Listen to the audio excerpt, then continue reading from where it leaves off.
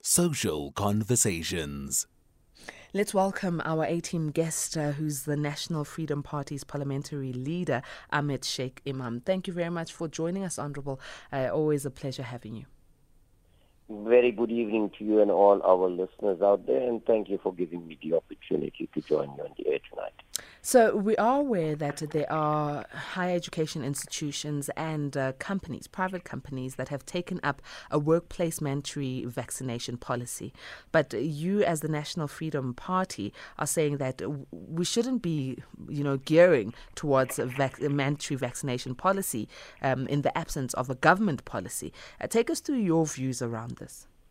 Well, yes, first of all, before I get there, let me say this, that there's not much evidence to convince ordinary South Africans that the vaccine is indeed effective. It would appear to me that the anti-vaxxers have done more convincing to the South African public than the National Department of Health and the South African Health Products Regulatory Authority has ever done. I personally have repeatedly requested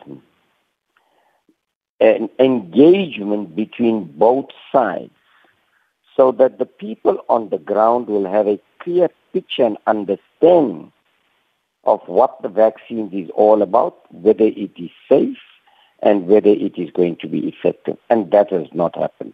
For some reason or the other, the National Department of Health and SEPRA have not been forthcoming into want to engage with the experts from the anti-vax side. That's the first problem we've got.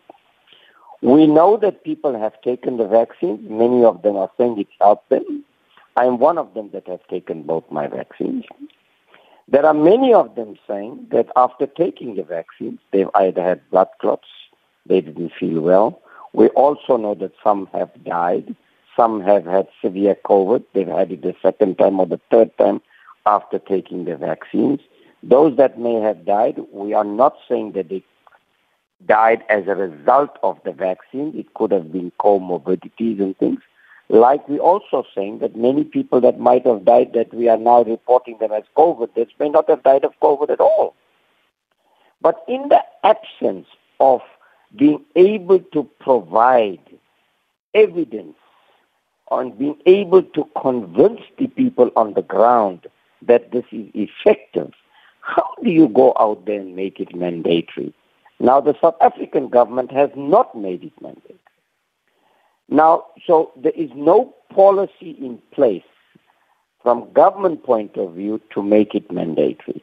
Then you have institutions like some of these higher education institutions who have put down certain requirements, even though it's not a policy, a government policy. They've put down some requirements which these students have been meeting, a PCR test or an exemption from the vaccine. Now you still get them. When you get them there, you're not allowing them to enter the premises. You want them to go and use a separate entrance. They don't have a problem with that too. And if we listen to what these students are saying, they are saying it is not the vaccine that we have a problem. So where does these institutions or these employers get their mandate or authority from to go and enforce this? Either you vaccinate or we treat you differently. It's not there. It's not a policy of government. Government has not done enough. We've had a lot of talk from government perspective on vaccine, and we may do this and we may do that. But if you look at the Constitution, you cannot enforce it and actually force people to take the vaccine if they don't want to. Now, there's another argument that if you don't want to take the vaccine, we want to restrict you because you can infect those that have taken the vaccines. Okay? But on the other hand, you're saying take the vaccines because they're effective. And then we're saying, but people that have taken the vaccines have also been infected. Some of them got severe COVID. and some of them have even died. But the issue here is that if there's no government direction in terms of policy on enforcing a mandatory vaccine, then the institutions or certain employers cannot go ahead and enforce this. I don't think it is fair at all.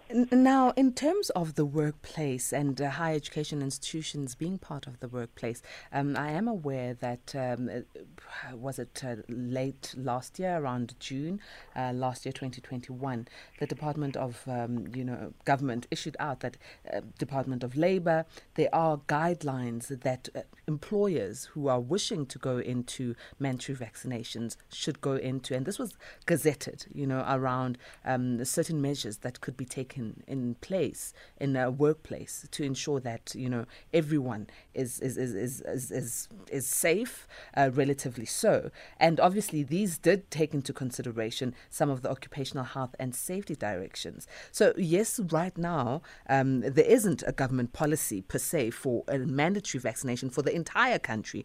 But in terms of the workplace, there has been, some sort of guideline that was issued in this particular gazette. What would you say about that? Because that's what most of these employers are working on. I mean, they obviously did their assessments, which was something that they had to do according to Occupational Health and Safety Act 85 of 1993. They did their assessment and submitted, and their companies were granted that they could have the mandatory vaccination. So what can we say about this? Does this mean that there's a disparity between what government is doing as a general blanket approach, or and the disparity would be between that and the individual organizations? Now, first of all, they lack consistency. The second thing is that if government believes that, yes, indeed, particularly those at the workplace, it is going to assist them, particularly for those that have already taken their vaccines, and there's a risk with those that have not vaccinated, and that you need to ensure that the workplace, particularly, you have the necessary measures put in place for socially distancing and things like that. Now, let's look at it from a broader sense. Let's look at your taxis. Let's look at your airplanes. Let's look at all your supermarkets, your retail outlets, your malls. Let's look at it. Where is the enforcement? There's absolutely nothing. Absolutely nothing. In fact, I have repeatedly drawn the attention to government and the National Department of Health. What is the point in making regulations if it is not enforced?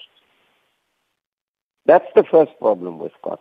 The second thing is this: you are saying to the workplace or to the, in this particular instance, if you say to the universities, yes, indeed, you are able to take these measures into consideration to protect your staff, to protect some of the students and things, then why not government creates that environment? Why doesn't government ensure that that policy is put in place to say it's going to be mandatory? But you can't leave it open-ended. You certainly can't do that. Now, on the one hand, you're saying that it's not mandatory. In terms of the Constitution, you have a right. On the other hand, now let's take these students, for example. When they go into these premises, they're going to socialize, whether we like it or not, during the breaks, during the lectures, whatever it is, they're going to socialize. They socialize before they get there. They socialize when they leave there. What are you trying to achieve? All right, Honorable, before you continue, I'd like to remind the A-teamers, the lines are always open on this show. You can call at any time. I'm seeing messages coming in saying, open the line so we can comment, all in caps and exclamation marks. But I did say as the show started, you are more than welcome to call in, to WhatsApp, to SMS at any time, because we do take your communication. The number is 011-714-2006. There's no time that is specified for you to call on this show. You can call at any time. Anytime. You can call now. You can WhatsApp as well on 0614-104-107, and you can SMS on 41391. Let's continue. I mean, we've seen cases here. Cases that have been taken to the CCMA at the beginning of the year, in January. And it was around an employee who refused to get vaccinated in line with her company's workplace policy. And the inquiry was convened by the employer. I'm not going to mention names. And the CCMA issued an arbitration award, concluding that the dismissal for incapacity was fair. So where does that leave us? I mean, this is where we stand right now. There are people who are losing their jobs because they've opted not to vaccinate. But because there is the ability, or there is the permission for employers who've got the workplace mandatory vaccination approved for them by the Department of Employment and Labour. I mean, they've got that already going. So where does that leave us? And what does that then mean for those people who are working or who are studying at these particular organizations? Well, once again, the problem is from government itself. Government is not given a clear direction on the issue of mandatory vaccines. You've opened up, in fact, the only reason, in my view, or the view of the NFP, that the national state of disaster is still in operation it's more political than anything else. There's absolutely no enforcement. There is very little or no compliance on the ground whatsoever. Now, government cannot leave this open-ended and say that businesses and institutions may take the necessary measures if they want to do that. They need to give clear direction because they are contradictory. On the one hand, you're saying it's your constitutional right to decide whether you want to be vaccinated or not. Okay, we cannot force you to do that, so we can't make it mandatory. On the other hand, what are you doing is you're saying to these people, to these businesses, or you're saying to these institutions, you can enforce it. You can't do that because in any event, even though the CCMA have already on this pronounced that in favor of the employer, it's a matter that needs to be appealed on because government has made it very clear that it's not mandatory for you to take the vaccine. Let me go to the lines. I've got A-Teamer Maggie on the line. Good evening, Maggie. Oh, hi. Love your programs. Yes, this is all about a social security, having a social security number like they do in communist China. Now, what's going on at the moment in Ontario and Canada is there are the truck drivers were against all this, so now they actually are starving because they've frozen their bank accounts. They've taken away their trucks so they can't earn a living, and their children are starving. Then the person in the crowd tried to give them checks to feed their children, and they were taken away. The checks were taken away. They weren't allowed to fundraise. And they're going to their homes and they're threatening their lives. It is absolutely terrible. You know, people in South Africa fought for their freedom. They don't need this in every country in the world. That we all become slaves to this new world order. Trudeau, or whatever his name is, in Canada, the president, Justin, he has got a 40% stake of shares in the vaccine, so he wants as many people vaccinated as possible. And one African person phoned the radio not so long ago, and he said that every person around him has either had a heart attack, a stroke, or died who's had the vaccine. So please, we just want choice. We just want to keep our freedom in South Africa. We don't want the government to take away our freedom and make us all slaves, because if it starts in Canada, it's going to go throughout the whole world, and we're going to all become slaves to the new world order. And the people who are making billions, they're not trillionaires. It's people who are doing these vaccines. Please just give us a freedom of choice. Thank you for calling in, Maggie. Heard you loud and clearly. Let me go now to A-Teamer Kagiso. Kagiso, good evening. Good evening, Patricia, and your guest. Good evening, go ahead. Mm-hmm. Yes. Patricia, you see, this thing of vaccination, what I like about it is that there is a word mandatory. And this word, it doesn't reflect to us for the first time. And then we become angry. We, especially we Africans, because we have our own medicine and for all diseases, including corona. And these people, they don't want to recognize our medicine. Now they are forcing us to take their medicine using this word mandatory. And this word mandatory, it makes me angry because Jesus Christ was made mandatory to us, and we were told to have testimonials, papers from the church before we were employed. That was the policy of government. Now, I have a problem with your guest who says, he's against, yes, I can hear him, he's against the mandatory vaccination. We don't need it because we have our own herbs and African medicine to fight all the diseases. Like us, we are using ganja to fight corona. Corona will never kill us because we are using ganja. And no one is going to force us to use their vaccine. Because firstly, these people who are forcing us their vaccines and rejecting our medicine, they are the very same people we know they don't like us. Firstly, I don't know whether I'm going to make a mistake by starting by saying the Chinese. The Chinese, their medicine cannot heal us. They come here, they employ people, they exploit the numbers, the percentage they must employ. They employ their people more percentage, and they want to make it right. On the other hand, they say they can give us vaccine to save our lives. They are lying. They are lying, these people. I can mention another thing.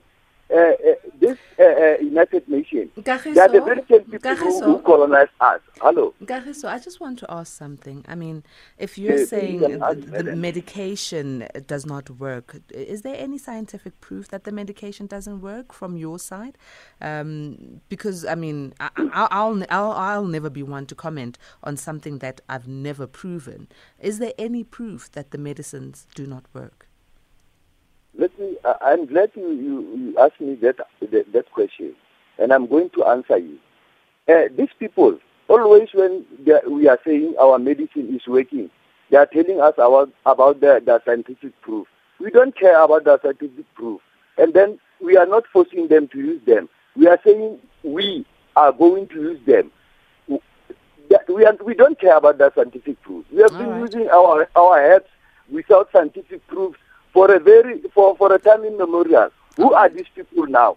No, I hear you. Kagiso, thank you very much for calling in, and thank you for giving us your views. I see the lines are really, really busy. I don't know if Braben is, he's saying no, we can't continue because our next guest is holding for us. And I'm going to urge you, A-teamers, I mean, when we start a conversation, don't wait until the end of the conversation to call in or send your message so we can be able to hear you. Let's call in immediately when we hear the conversation bubbling and we have our views or questions that we want to ask. Right now, we're getting into a social conversation. We're raising the bar against corruption. Yeah? And you know what this means.